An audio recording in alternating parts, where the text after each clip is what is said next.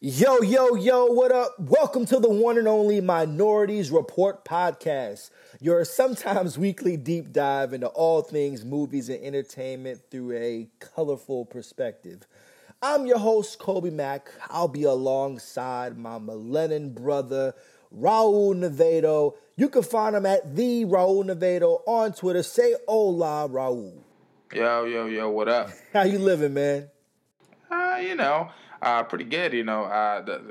It's weird as a minority to hear the sometimes thing and be like, wait, what do you mean sometimes? But in reality, we're running on CPT, colored people time. So I think there people and the folks out in the audience are gonna realize that once you get to know us and once you kind of know all of your people of hue that are around you, time is relative. So when I say sometimes, I would love to say that on this specific day, at this specific time, expect to hear this podcast. But I can't make that guarantee, and I do not want to be a liar.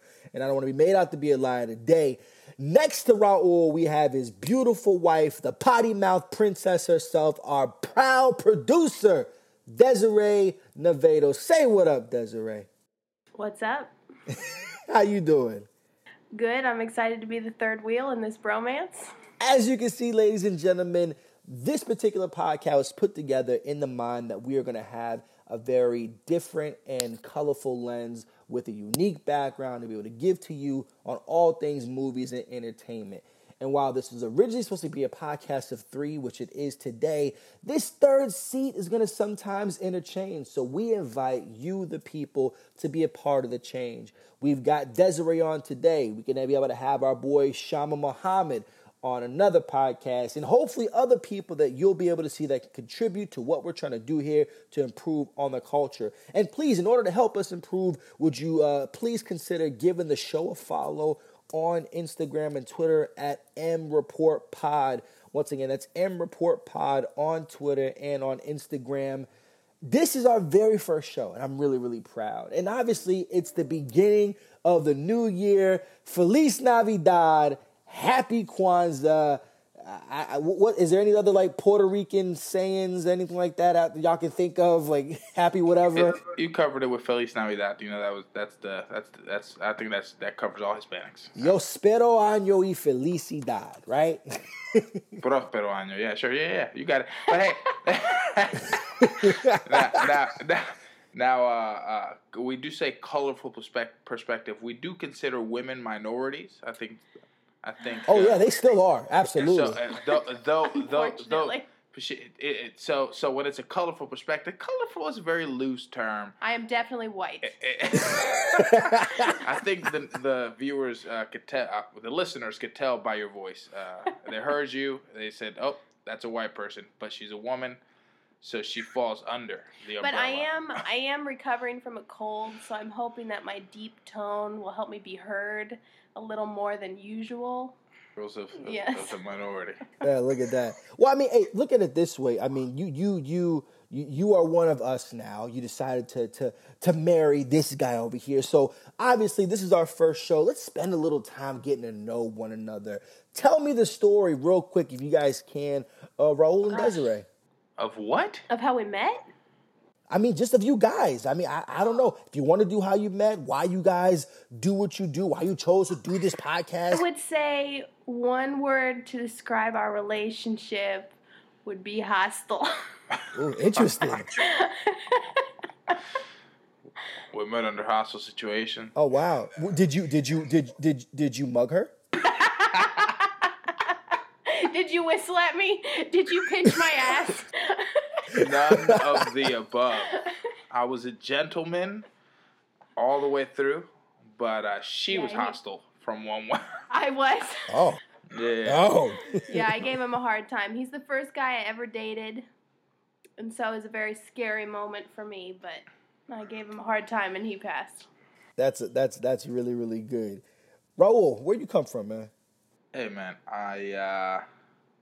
where do I come from? Sheesh, I was born in Puerto Rico, and I was raised in New England, Boston, and in upstate New York. So I've been a couple different places. We went to college in Florida. Live in North Carolina now.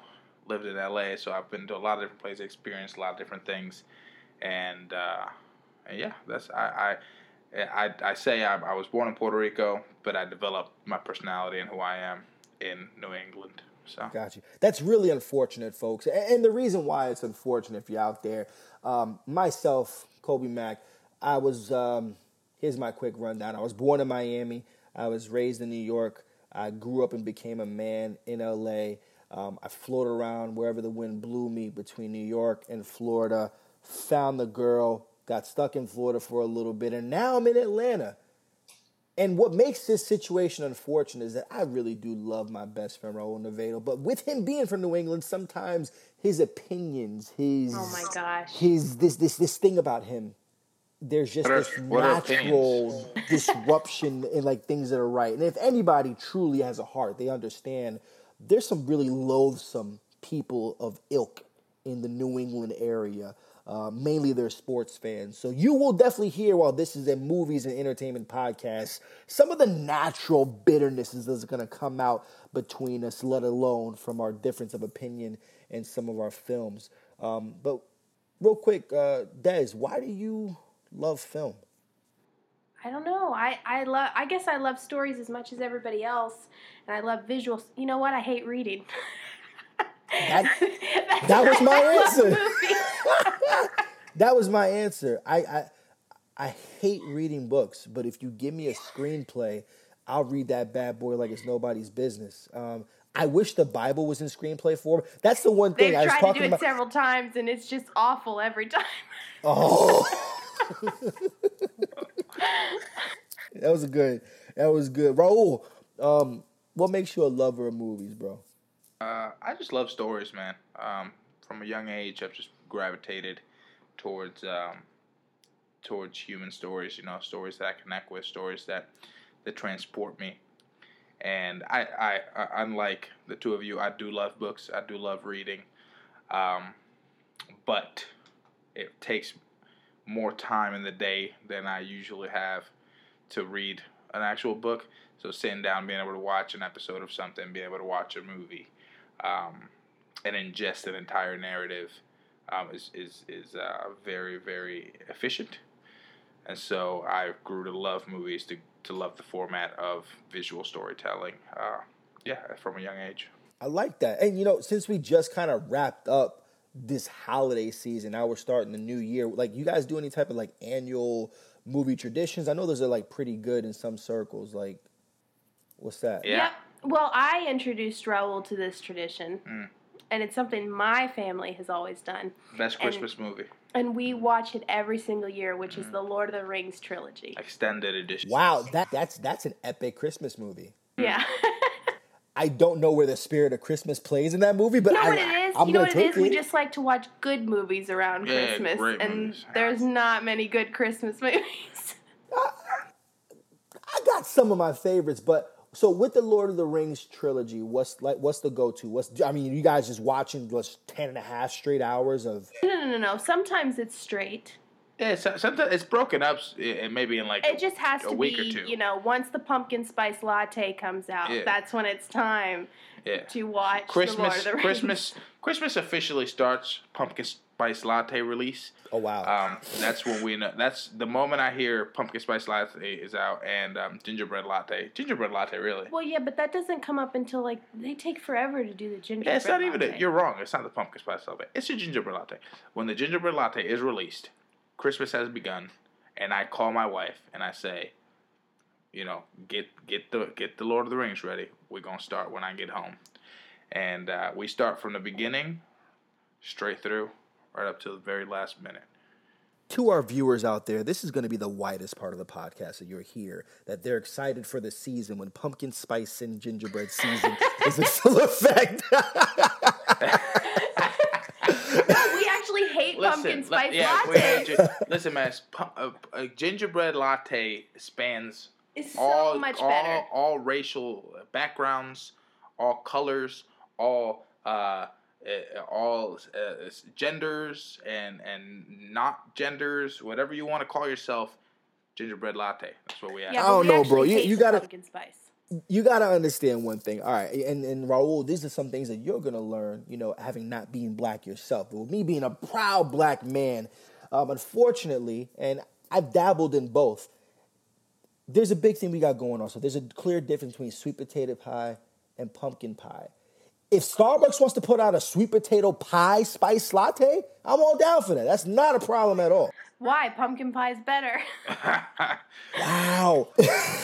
Let's put up a poll. That's first poll of the podcast. What's better, sweet potato pie latte or pumpkin spice latte? And we'll see who's going to win on that. And I think my black folks are going to agree with me. You go ahead and put that out there. We're going to see. Yeah, hashtag on Twitter, sweet potato or pumpkin.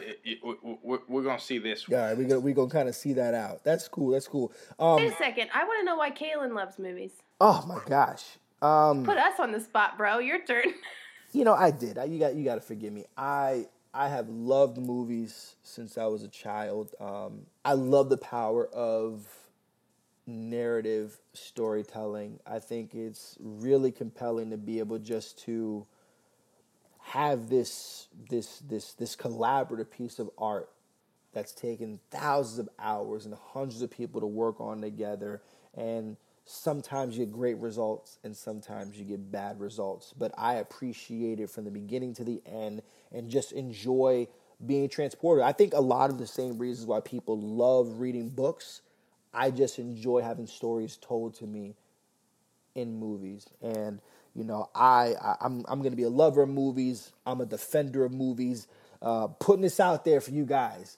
My taste in movies, you're going to be able to hear and even see through some of my writing.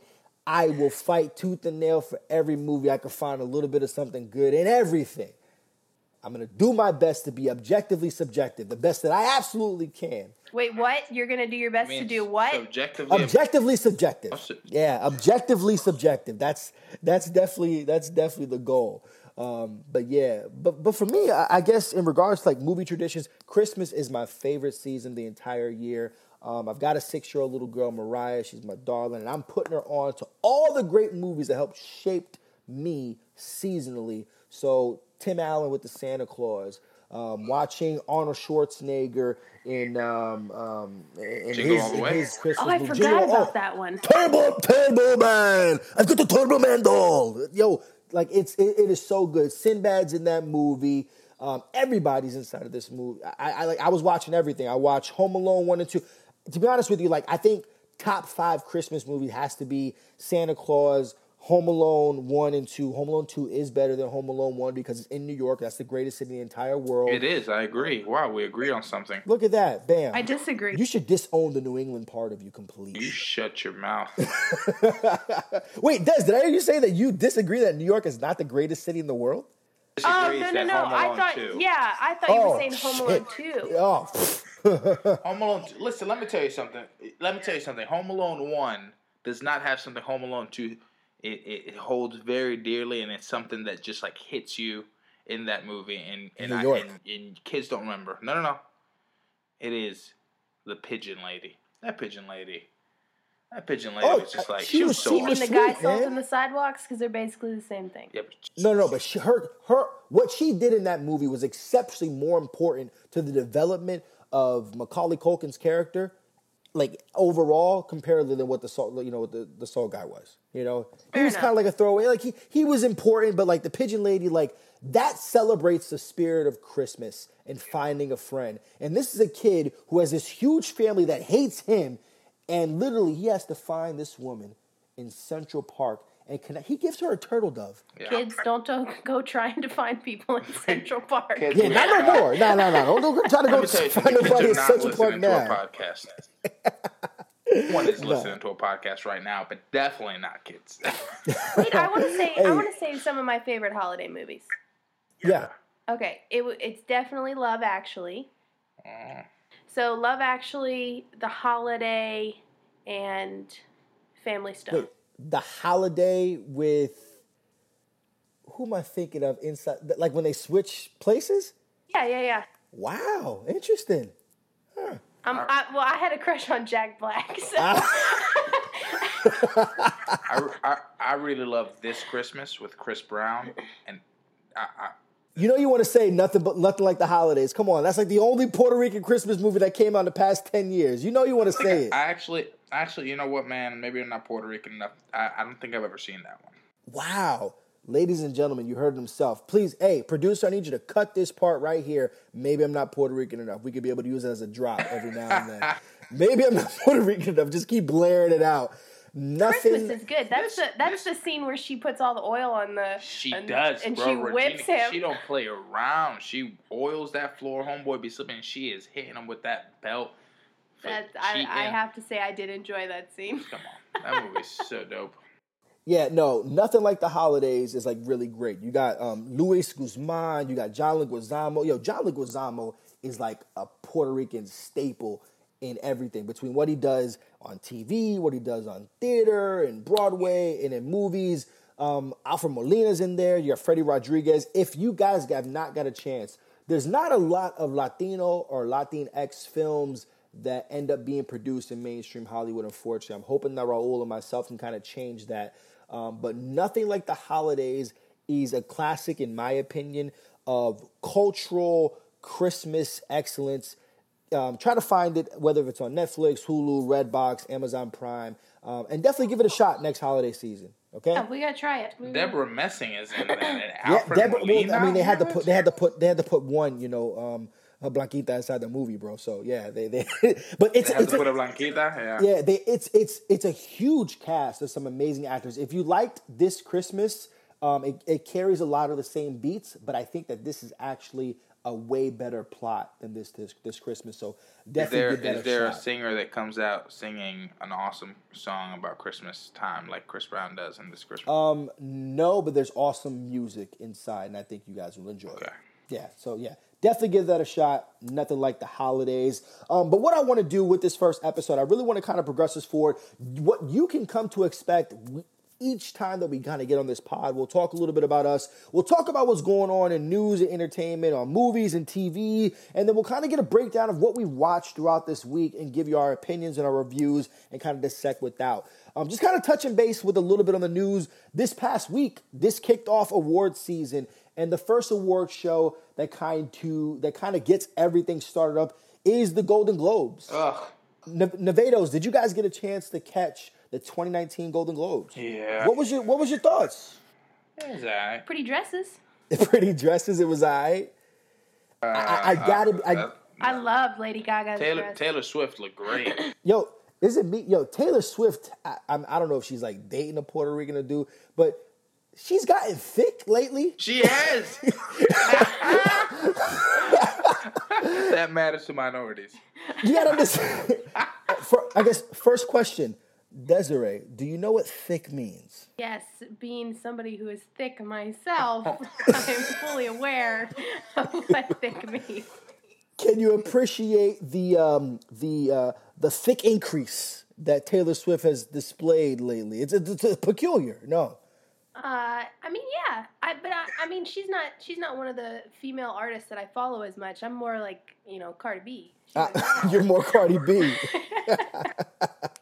Well, I say this, Taylor Swift, and we'll put this in a film perspective, she did just drop a concert film that debuted on Netflix last week. Oh, yeah, I want to see that. I've been hearing a lot of really good things about it. I will never have paid to go to a Taylor Swift concert because mainly they sell out within like 2 hours.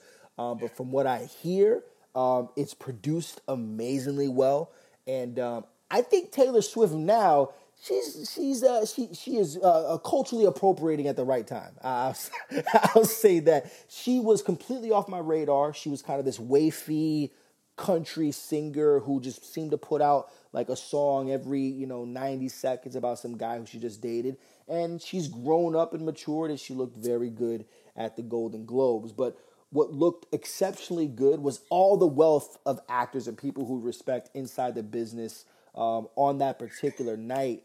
There were a lot of snubs in regards to nominations. Were there any snubs that even didn't get nominations that kind of caught you by surprise? Not by surprise.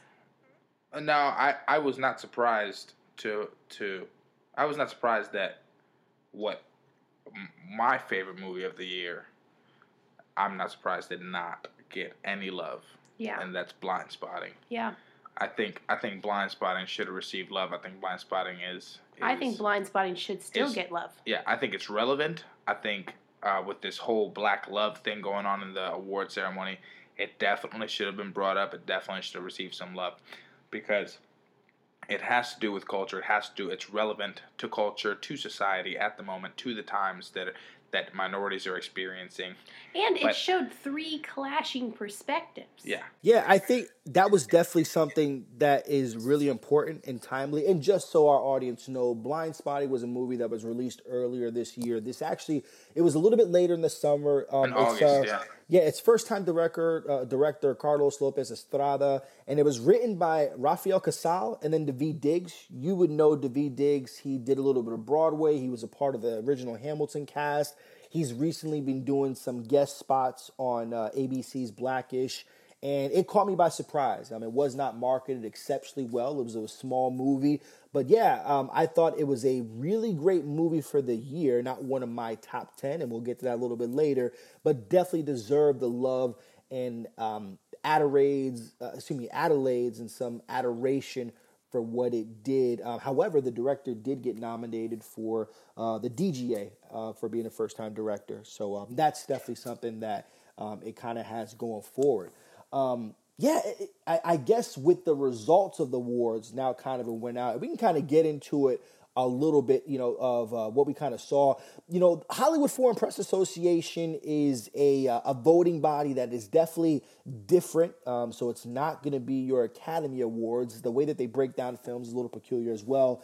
They break down differences between drama, between comedy. What was nominated for Best Motion Picture Drama? You had Black Panther. You had Black Klansman. A lot of black. You had Bohemian Rhapsody. You had A Beale Street Could Talk and A Star Is Born. I would say one of the biggest surprises that not a lot of people saw coming was the fact that Bohemian Rhapsody actually won for Best Picture. And that's like the biggest prize of the night. Never saw Best it Picture drama. And Bohemian Rhapsody was a divisively reviewed movie.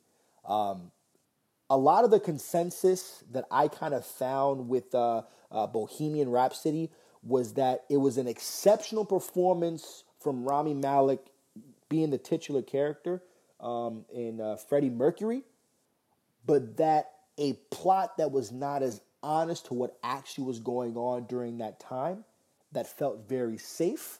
However, it was an excellently produced concert movie, if I can kind of say that, But yeah, I don't think a lot of people kind of saw that coming. That's so actually, it was a little bit of a one of shock. the movies we missed because we chose to see a couple other things because of the divisiveness of. It's not even. Usually, when people say a movie is divisive, it's politically divisive, it's socio divisive, stuff like that, like the things that it's talking about. But this was like it was the quality of it, the way people were receiving it, what people were thinking of it. It was so split down the middle that there were a few other things that I was like, you know what, I kind of rather see that. I was so excited about Bohemian Rhapsody, but I don't want to go see it if a lot of people were walking out disappointed. So I actually opted to see something else instead of it. Well, what category is this that we're talking about? This is Best Motion Picture Drama. Drama, yeah. Man, and what do you think should have won? I honestly think that A Star Is Born. Yes. A Star Is Born. A Star Was Born should have won. Yeah, I mean, the fact that one, it was a remake, it's a first-time director in Bradley Cooper. Bradley Cooper, it's not a since remake. Wedding Crashers. Huh? It's not a remake. This is a remake. Star Is Born has been done previously before. It's not, though. It's a so remake. different. It is so different. It is...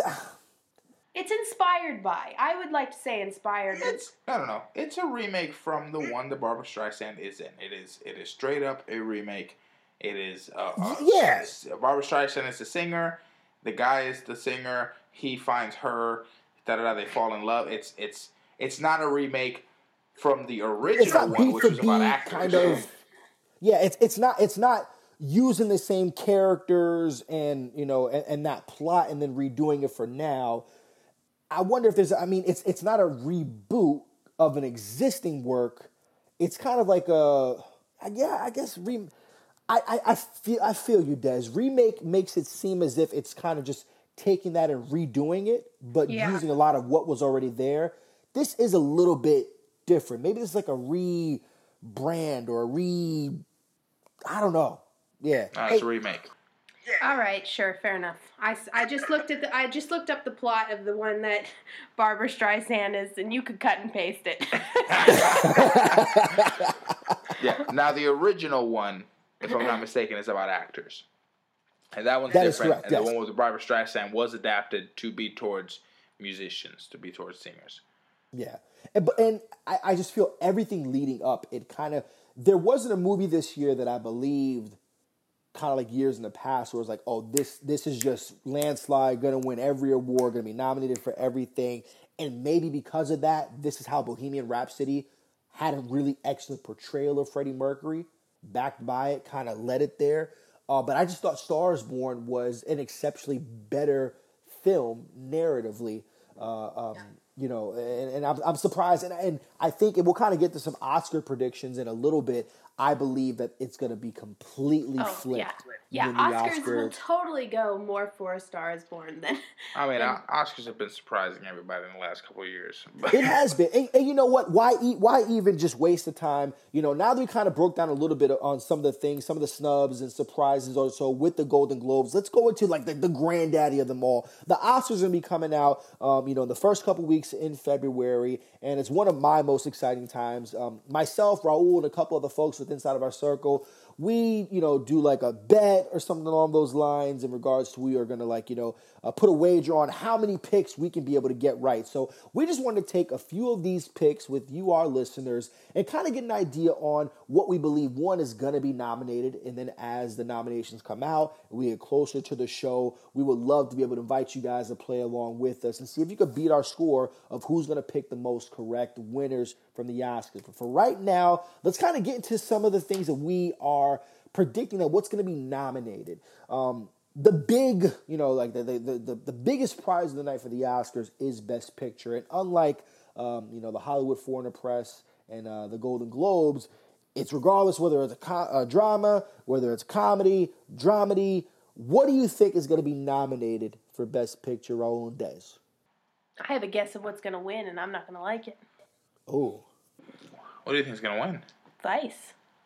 Oh, I don't think Vice is going to win. Vice is going to win? I don't think Vice is going to win at all. I don't think Vice should win. I think Vice will be. I think that Vice will win. Yeah, I think Vice will be nominated. I think A Star Is Born will definitely be nominated. I think Roma will be nominated. Alfonso Cuarón's Roma. All right.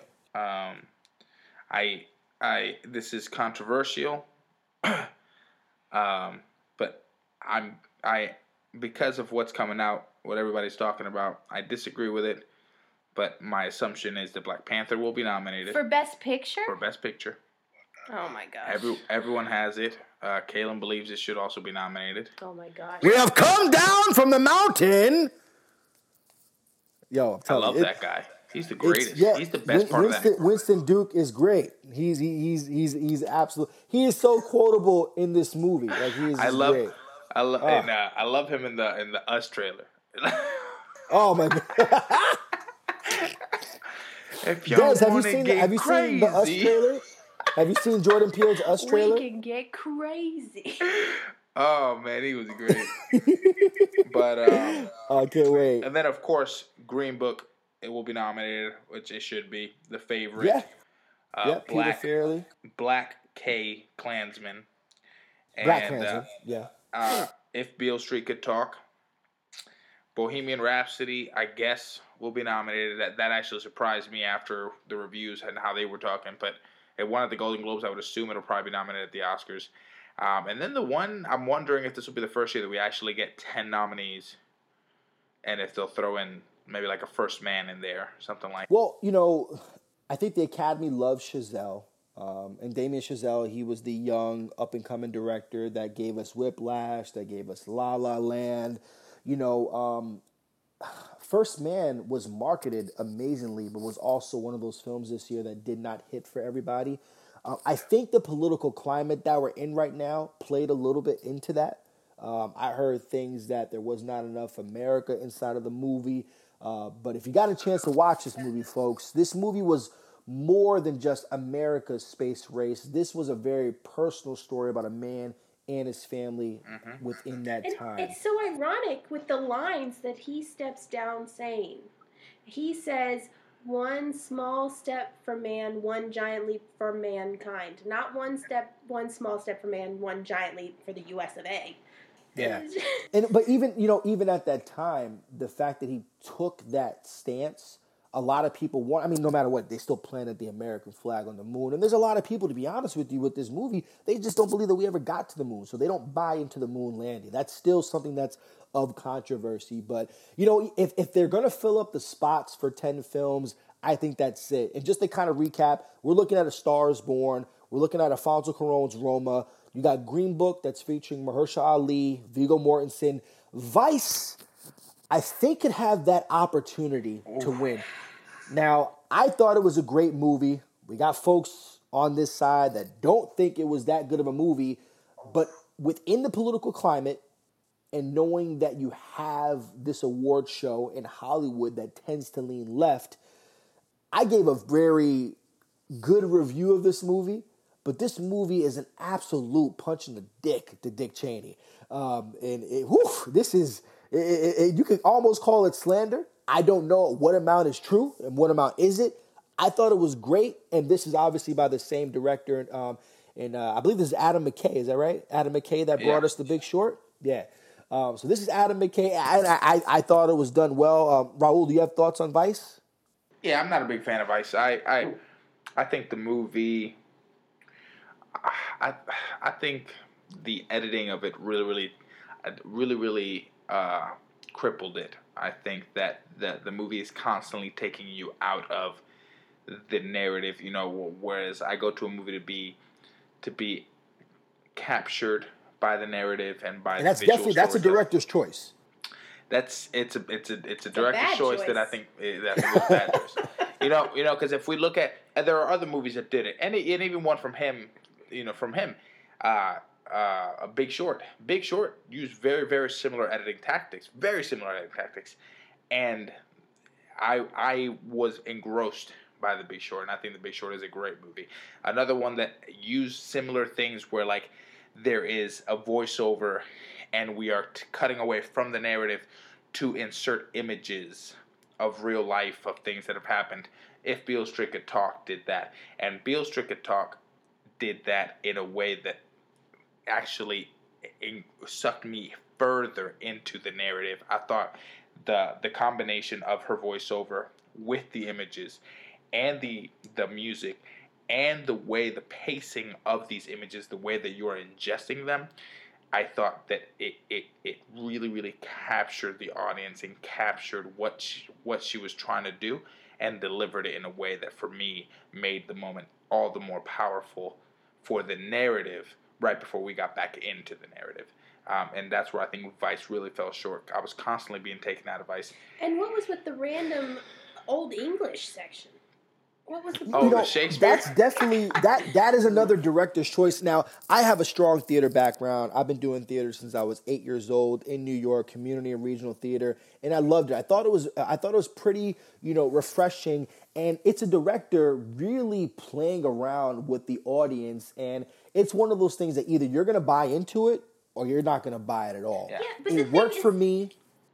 If you're going to do that as a director's choice, can we make it a pattern to where you do that several times throughout the film? Not just randomly, 2/3 of the way into the movie, just this random section.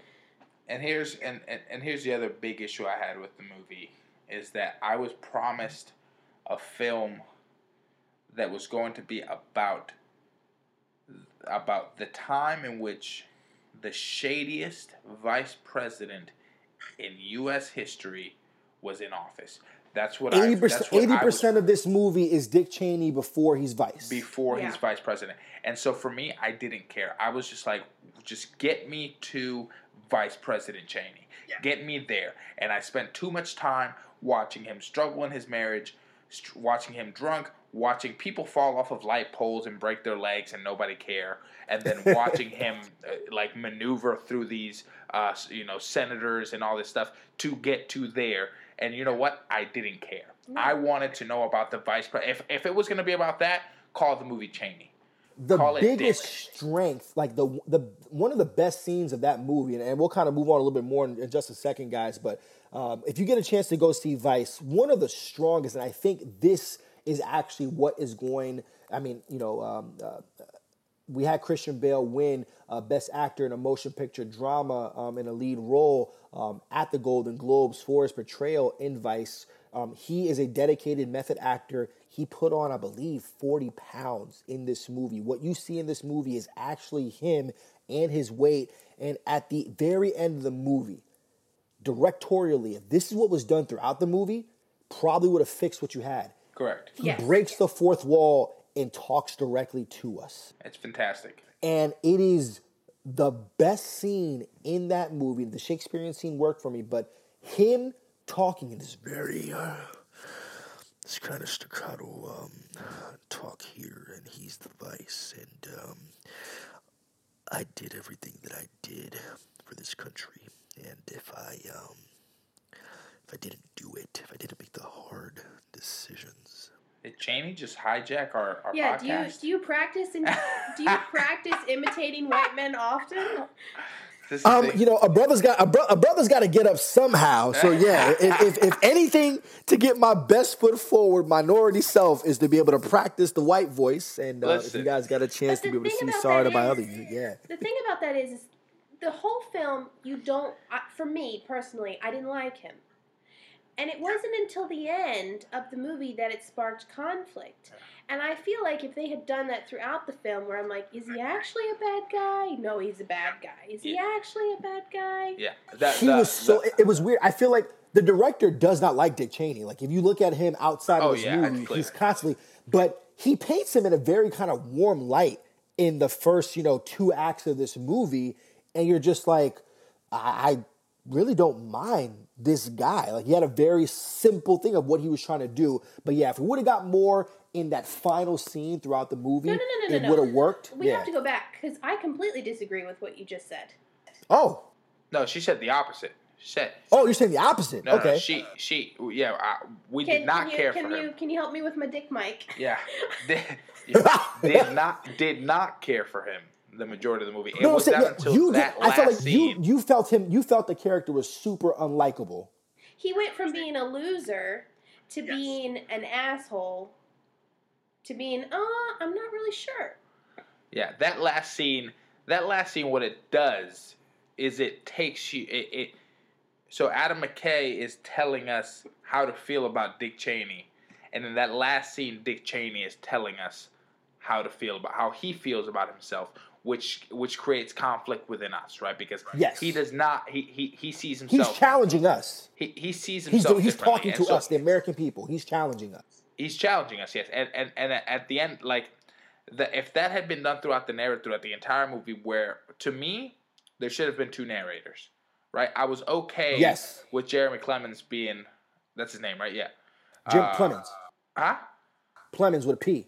Yes, that's it. Jeremy. I knew I was close. Jeremy Clemens. I was okay with him.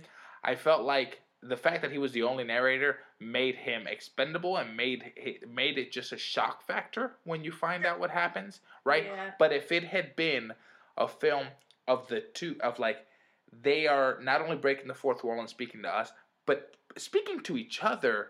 You know what I mean? Like, it would have been very interesting. And maybe not even speaking to each other, but just contradicting each other. Whereas Plemons is telling us one thing, Cheney's telling us one thing, and they contradict each other completely.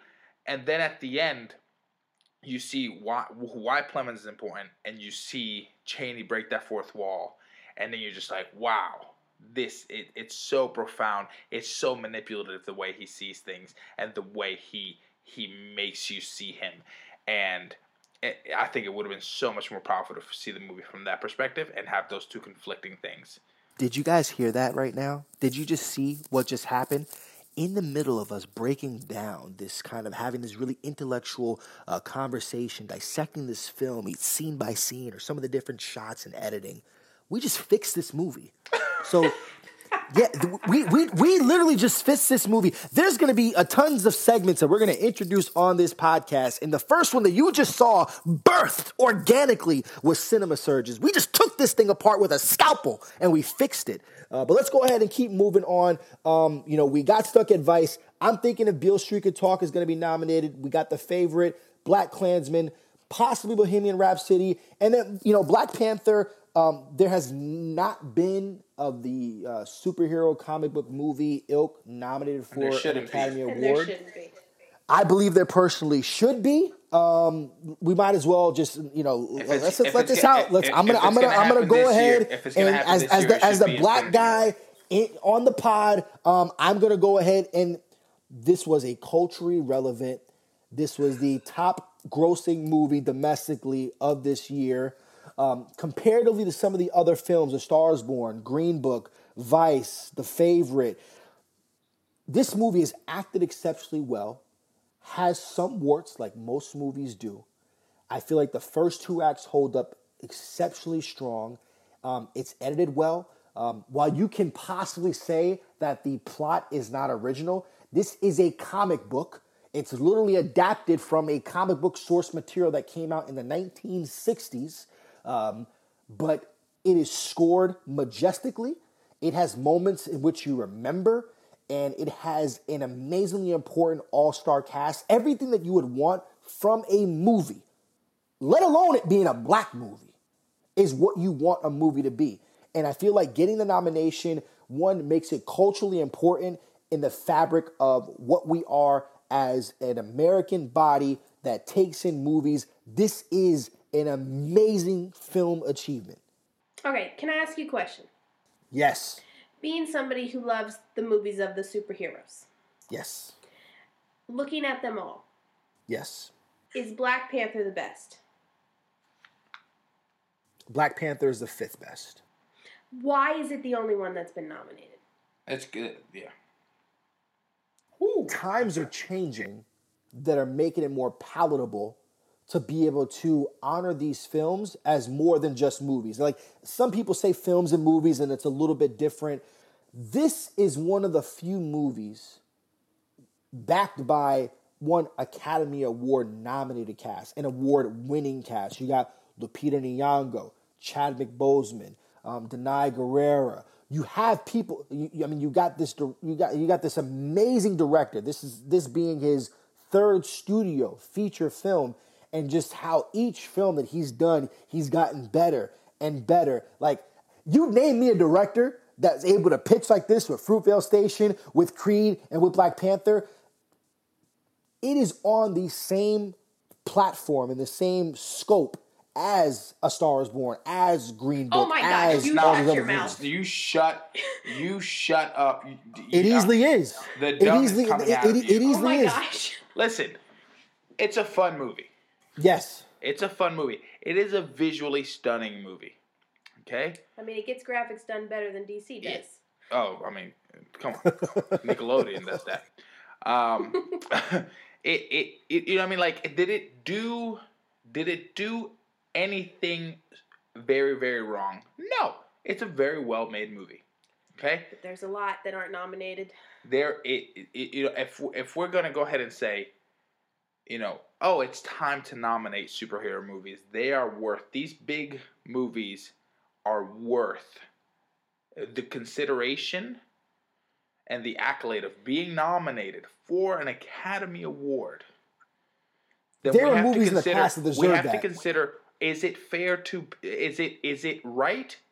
And is Black Panther the one that should deserve it? Because at the end of the day, there were more than one superhero movie that came out this last year, and Black Panther was not the best one.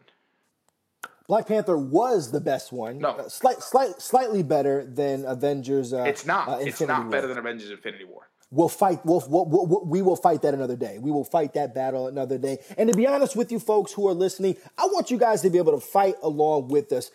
We love what we do. We love the movies that we get into, and we encourage our listeners to help us out. Be a part of the report by using hashtag #MReportPod. Let us know what's on your mind. Let us know whose side you're on. Are you on the Nevado side? Are you on my side? Did you get a chance to be able to see Black Panther? Do you believe it's worth a nomination to be? Because no matter what's going to happen is that if it gets this nomination, if it doesn't win, it is a great honor and distinction to be able to put on your Blu-ray re-release Academy Award nominated film, Black Panther. Yeah, Suicide Raul and Squad Dez is don't the think same it's thing. fair. Unfortunately. Suicide. Remember, Winner. that is Academy Award winning. Winning. Oh my Suicide gosh. Squad. Academy All right? Award winning. Academy Award Yeah. winning. And people, please, just because we call Minorities Report, do not feel that those of more Caucasian persuasion, don't feel like you cannot get on here. Oh, we give your encourage you opinion. to, please. You will not be hounded. You will not be criticized Unless you're stupid. unless you're dumb. Unless you're stupid. But you are What allowed to kinda- say Black Panther should not be nominated. Because let me tell you something. I can tell you right now, there's a movie that should be nominated for Best Picture and will not be nominated. Yeah. And this is a movie that a lot of the critics have in their top movies of the year, but it won't be nominated. Why? Because it's a horror. Okay, and that is Hereditary. Hereditary should be nominated for Best Picture. That movie is fantastic. Hereditary was not a good movie. And you know what Hereditary doesn't have? It doesn't have M'Baku. Does My that nigga came down. We have watched and listened from the mountains. We have watched with disgust as you technological advancements have been overseen by a child who scoffs that tradition. And now you want to hand the nation over to this prince who cannot keep his own father safe. We will not have it. We will not have it. I said we will not. Bro, it is classic. There's moments, and believe me, folks, We're you're moving going on to get from a Black lot Panther, more ladies and of me gentlemen. We're being able to moving dust on. off these Caleb, chops. what's next on the report? Next on the report, we just got finished kind of breaking down what we're predicting to be in the Best Picture. Let's go real fast if we can. What do you think? Who's going to be nominated and possibly win for Best Actor? Oof. Best Actor? Come on, bro. We got to put my man De Cooper in there. Bradley Cooper. Yeah, Bradley Cooper for A Star Is Born, right? Absolutely. Based off of the win in Golden Globes, I would say Rami Malek is going to be nominated. Yeah. Christian Bale. Christian Bale, while the film was divisive, his portrayal was It's excellent. fantastic. Really Viggo good. Mortensen should be up there. I think Viggo Mortensen will get it. He was, and I would say it is going to be tougher for a drama with more comedic tones for him to be able to get the nomination, but it definitely was a really good job. But yeah, I would definitely say Viggo Mortensen has a very strong chance to be able to get a nomination. And then I'm going to go with a dark horse here, and yeah, I'm going to go ahead and say, no, do I want to say that? No. Ethan Hawke, what are you going to say? You know what? I didn't get a chance to see At Eternity's Gate, but I think that there's a strong possibility that Willem Dafoe will be nominated for At Eternity's Gate. I think Ethan Hawke would get nominated before he would for First Reformed. Woo! That is a super dark horse. I was not a big fan of First Reformed, but a lot of people are talking about it, and All right, before so that's more definitely people got are some talking potential. about that than Eternity's Gate. And what are we thinking for Best Actress? Yeah, thank you. I was about to say, you've got a woman on here. We're not just talking about Best Actor. We're going to talk about everything. All right. Best Actress. I mean, definitely Lady Gaga's going to get nominated. I don't think she should win, but a lot of people are saying she'll win. Glenn Close for The Wife. You know, her performance was fantastic. Olivia Colman, who, for me, is top. Olivia Colman nailed her performance in The Favorite. Yeah, She was really good. so convincing. She was so she was good. so good. She grossed you out at times. And then in the very next scene, she's so likable. And you're just like, who is this? She's a woman. This deeply broken and complex human being. She was so great. And then the last two are kind of up in the air for me. I feel like a lot of people are talking about Melissa McCarthy for Can You Ever Forgive I would Me? say Nicole Kidman in Destroyer. Really? You think Nicole Kidman? That's From possible. what I'm hearing, what Nicole Kidman does in Destroyer, and then I will say there's a possibility that Charlize Theron and Tully I mean, it sucks for a lot of these films that came out earlier in the year. It is a real big challenge to kind of, unless you gave like this amazing moment, and Tully was kind of, as a movie, kind of even for the most part, but she was starkly good in what she was going through. No, she was amazing. Yeah, so I think that's definitely a strong possibility. A lot of people are also talking about Yalitza Aparicio from Roma being nominated, which that. I don't think she should be nominated. But we can get into how, and another day we can get about how I feel about Roma. We don't got a lot of time. Yeah, we're gonna put a pin in that and really have a nice discussion about Roma. I think it's something interesting for us to be able to have, especially for what this podcast is about. And then kind of advance that conversation a little bit forward. But, those are the top 3 categories that everybody waits 2.5 hours to be able to talk about on that particular Sunday night.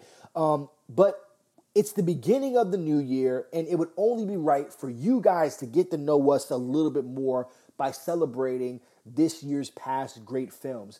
Now, we have individual rating systems. We have different reasons, what we like, why we like them. And in order for you guys to get to know a little bit about us, we thought it was only apt to be able to have and share our individual top 10 to be able to kind of take us home with the pod in our first ad of the day. So I want to go ahead and be a gentleman and extend to the Queen Desiree her top 10. And this is her top 10. It's not what she believes are the greatest films in the world. These are her films, and she'll probably be able to give her reasons as to why. And then once she gives up her 10, we'll kind of talk about it. And we invite you guys to talk about it once again. Follow us on Instagram, on Twitter, at MReportPod. We want you guys to be a part of the conversation. Let us know what your top 10 lists are.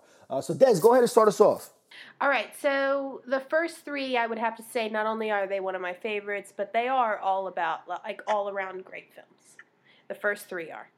And that's going to be Blind Spotting, A Quiet Place, and A Star is Born. Now, the rest of the movies on my list are not necessarily all-around great films. Some of them mostly are just like, I would watch them 50 times. One of those is going to be Ready Player One. It's been a while since I've had a film make me feel as good as Back to the Future, and I was so excited when I felt that way in the theater. Game Night, Love, Simon is adorable. Searching was cool.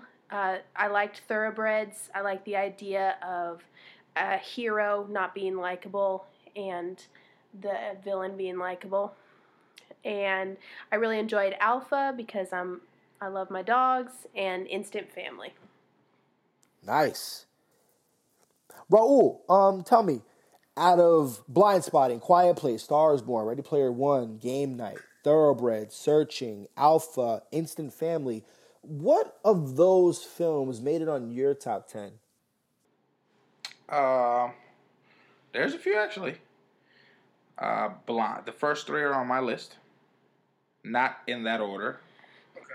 I don't think mine are in a particular order. Just the first 3 are the best. And Thoroughbreds just missed. So did Searching. Searching and Thoroughbreds just missed. I heard a lot of good things about Searching. I had that on my queue to be able to watch some of the movies that I missed last year. I'm curious to know. I want you to go first. Well, in no particular order, I also do share A Star is Born. I also share with you guys A Quiet Place, and I also share. That is it. That's actually all I share with The Star is Born. That's okay, Kalen. The moment that our lists match, I'm nervous. That's very, very interesting. I got. I actually have Spider-Man Into the Spider-Verse. I kind of broke it down. If you could tell, I love comic book movies. I love superhero movies, and I can find amazing art with them. So I got Spider-Man Into the Spider-Verse, Black Panther, Avengers Infinity War, and I actually have Paddington 2 on my list. I've got Green Book, The Favorite, Welcome to Marwen, and then my top of 2018 is If Beale Street Could Talk by Barry Jenkins. And so I would say if we were kind of compiling our list together, we would have to have, since there is some consensus there. Did you A say Star Black is Born. Panther on your list? I did say Black Panther on my list. Okay. Absolutely. I haven't said mine though. That's correct. Forgive me. Go ahead. Yeah, I got at number 10. This isn't. Oh, you actually have them ranked. You have them all ranked. This is in particular order. Oh, you heard that, folks? This is in particular order. Go ahead, Raul. If Beale Street Could Talk at number 10. Number 9, Bad Times at El Royale. Such a great movie. It's fun. It's so well written. The scene where all the characters meet in the lobby of the hotel Falls apart at the third act. Is a scene that The very ending of the movie falls apart. But okay. No. No comments yet. No Let him comments. get No comment. through. No comments. I'm sorry. The scene in the lobby where all those main characters meet, actually, as a person, as a writer myself, made me question my ability to write. And for a second, I was like, should I just not ever write again? Because it was just such a fantastically written scene. Anyway, number 8, Flower. Not a lot of people saw this movie. I know it got very, very mixed reviews, but Flower is an excellent, excellent film, guys. Go see it. It's an indie movie, very small movie, but it's really, really fantastic. Number 7, A Quiet Place. Number 6, Hereditary. Number 5, 8th Grade. Number 4, The Favorite. Number 3, A Star Is Born. Number 2, Green Book. And for me, the greatest movie of 2018, Blind Spotting. This movie is just on another level. Anyway, now you can continue what you were saying and whatever you were ranting about. I respect your list, both of your lists. I have seen most of everything that you guys have put together. And remember, everybody, this is a celebration of 2018, and best is very much individual, but there has to be some consensus, and there has to be some universal way that we have to agree upon on what is good. Good can be relative. It's based on how you grew up and, what brought you to movies and what makes you feel. I am an actor. I am drawn to strong performances. I'm a storyteller. I find exceptional truths in writing. Raul's a director. Things are gonna appeal to him in a very critical way on structure, on editing. And Desiree, she's an artist. And there's some things visually, probably, auditorially, they're going to speak to her different. But what makes this all great in this conversation is on how we can be able to appreciate everything all together in a collaborative effort.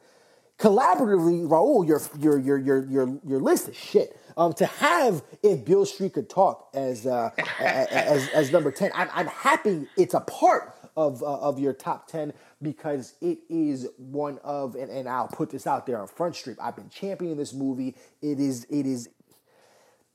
unwelcoming how little respect that Barry Jenkins being paid as a storyteller. What he does in adapting James Baldwin, amazing piece of work, If Beale Street Could Talk, to the screen.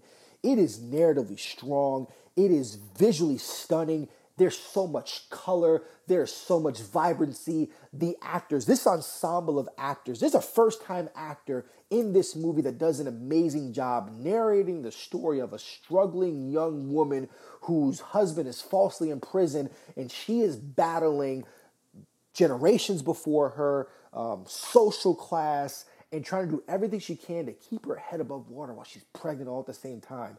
This movie is heartwarming and heartbreaking and deserves so much more praise. It is scored phenomenally. Nicholas Britell, his score for A Beale Street Could Talk literally would just bleed your entire heart. I'll give you dry. that. The score is amazing. It is simply moving. And don't get me wrong, a lot of the movies that you don't have, they are not bad movies. Just you are missing out on so much opportunity where Green Book is really, really done well. I'm very happy that it's your number 2. If I were ranking my films, Green Book would probably end up being number 4. But yeah, the fact that you give no love to any superhero movies, I think there's something broken on the inside of you. My man, is Blind Spotting even on your list? No, Blindspotting is not on my. Okay, so you have no room to talk about not giving credit where credit is due because you're biased. Yeah. I guess I'm the minority in this respect. That Blindspotting is on both your lists and not mine. At the end of the day, like when I watch a movie, like I'm not about spectacle. I'm about narrative and I'm about story. I'm about character, and I love deep, complicated characters. And Blindspotting has not only a complicated lead, but complicated supporting characters. Yes. And there are characters in there. There are no characters out of the. There's only one other supporting character that's of note in Blindspotting. No. What? Is he? What is? I don't know if he you saw the asking? same movie. I think he saw a different movie than we did. Are you kidding me? His best friend, his girlfriend, his mother. His girlfriend's a complex character? Yes. Mm-hmm. And you can see that just in the way they talk about her. Because She the best was friend kinda is surface constantly level. calling her a bitch, and the main character is in love with her. earned- you see both sides. We just earned that E for explicit. Listen, bro, she is such an important character. So important And because she's first us. off, she gives us the title of the movie. All right, that's number one. But number two, She's us. she is us. She is the person. Like when they're talking, and she explains what Blindspotting, and it's that moment where he realizes why she has grown so apart from him. And he says, "When you see me, do you see the fight first?"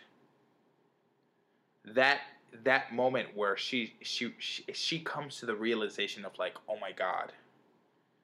And he comes to the realization of we can never work because she cannot see. She has a blind spot. And let me talk about my white people for a second. There are people who are white who are just choose to be racist. But there are other people who have blind spots. And it is so true that it is just something that, like she says in the movie, you have to work at it. Yeah. And it takes time It's innate. to get rid of that blind spot that comes because of what you've grown up with, because of what you've been taught. She said you would have to. She says to get rid of that, you would have to retrain your brain, which is hard as hell. That's what she says, and you're just like, yeah.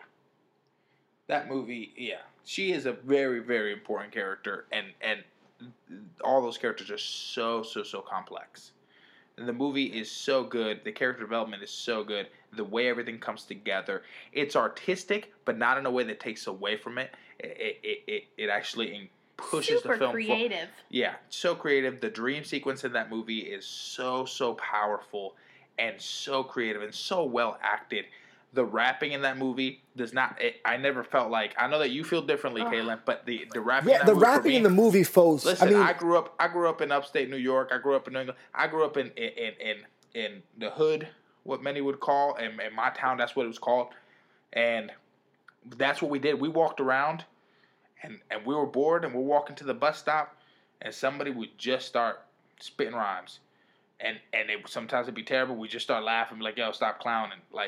But that's what we did, and that's how it felt. And it felt so real when they're walking, and they start messing around. And then he's like, "Hey, you want to date a white guy? My white boy right here." You know, he got like it. I was just like, man, I lived that.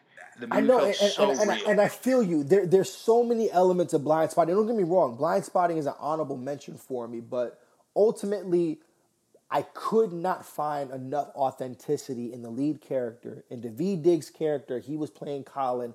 It didn't do it for me, and that's it's a personal preference.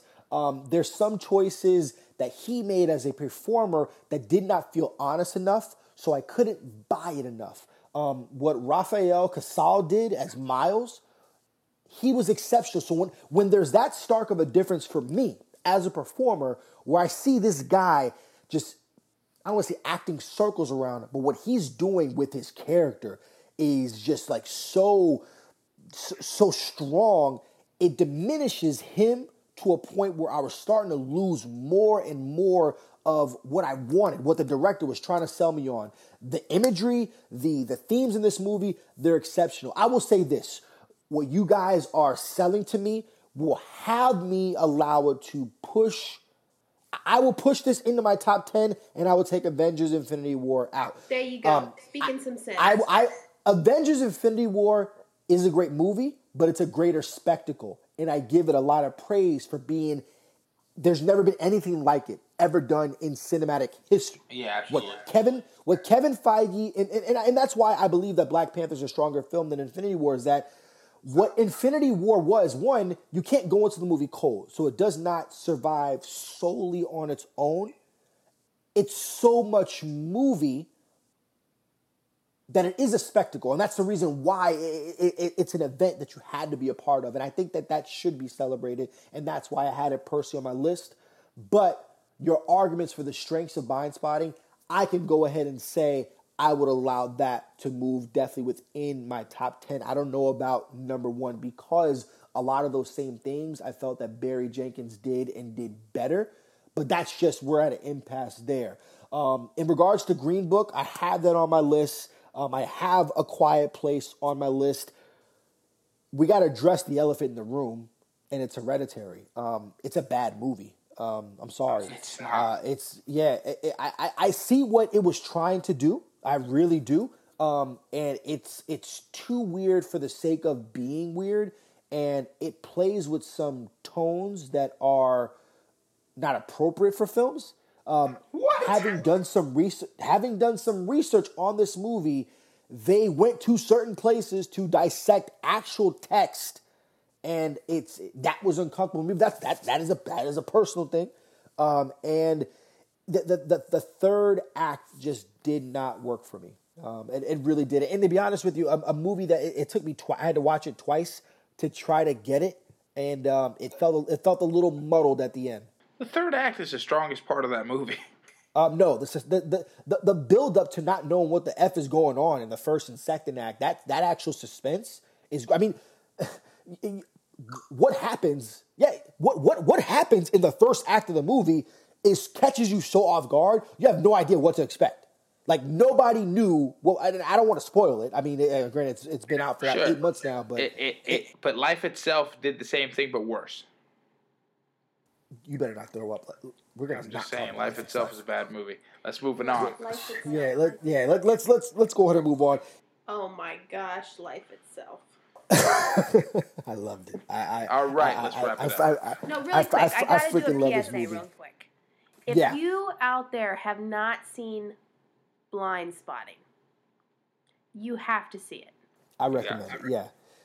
It's unfortunate that it was poorly marketed. Well, they didn't have the budget for it. They didn't have the budget, but I feel like looking at the total movie and how you compile it together, I feel like pre-production is an integral part just as much as post-production. And knowing the right way to market your movie, maybe they should have taken a little bit more time to sell the movie.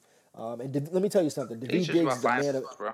Yeah, Daveed Diggs. I'll tell you this: Daveed Diggs is a man of he knows people, and he's a man of opportunity, and probably should have worked a little bit harder on selling this movie to his friends and the people which he worked with. But like I said, we may have to agree to disagree. But that's pretty much it. If we were to put together a top 2018 list, it's going to have Blind Spotting. It's going to have Green Book. If Beale Street Could Talk. It's going to have A Star Is Born. It's going to have A Quiet Place. And a couple of others kind of sprinkled in. Let us know what's your top 10, top 5. We want you guys to be able to give us input. I would love to be able to bash some of y'all.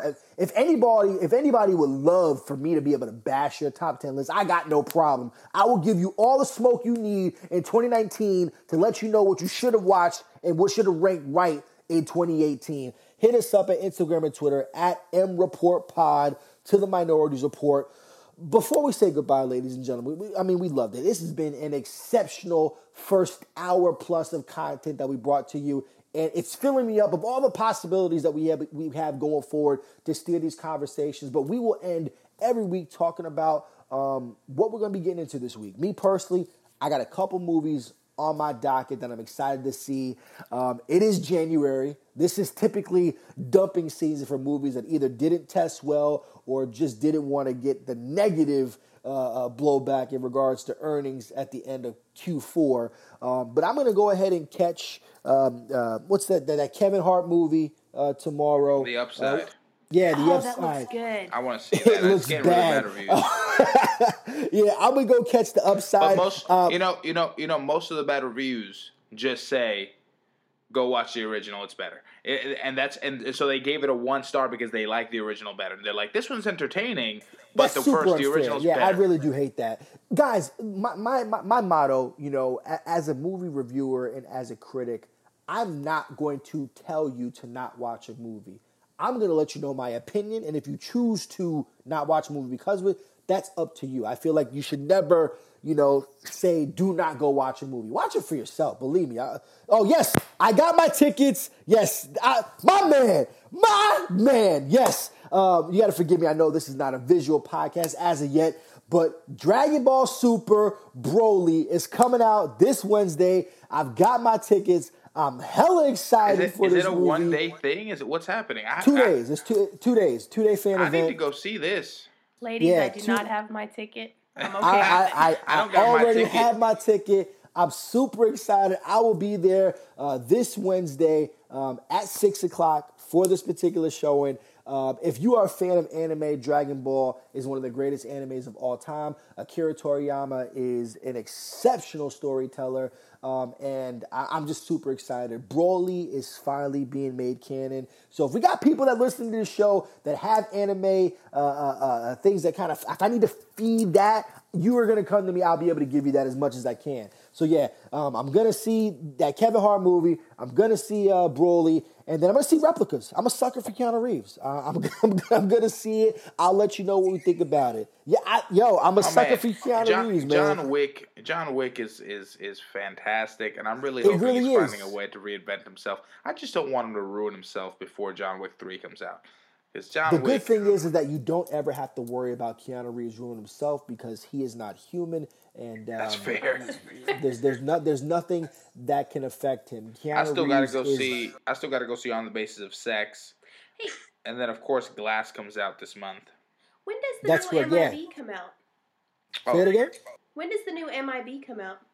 That comes out in May. Yeah, Men in Black International with Tessa Thompson. That comes out in May.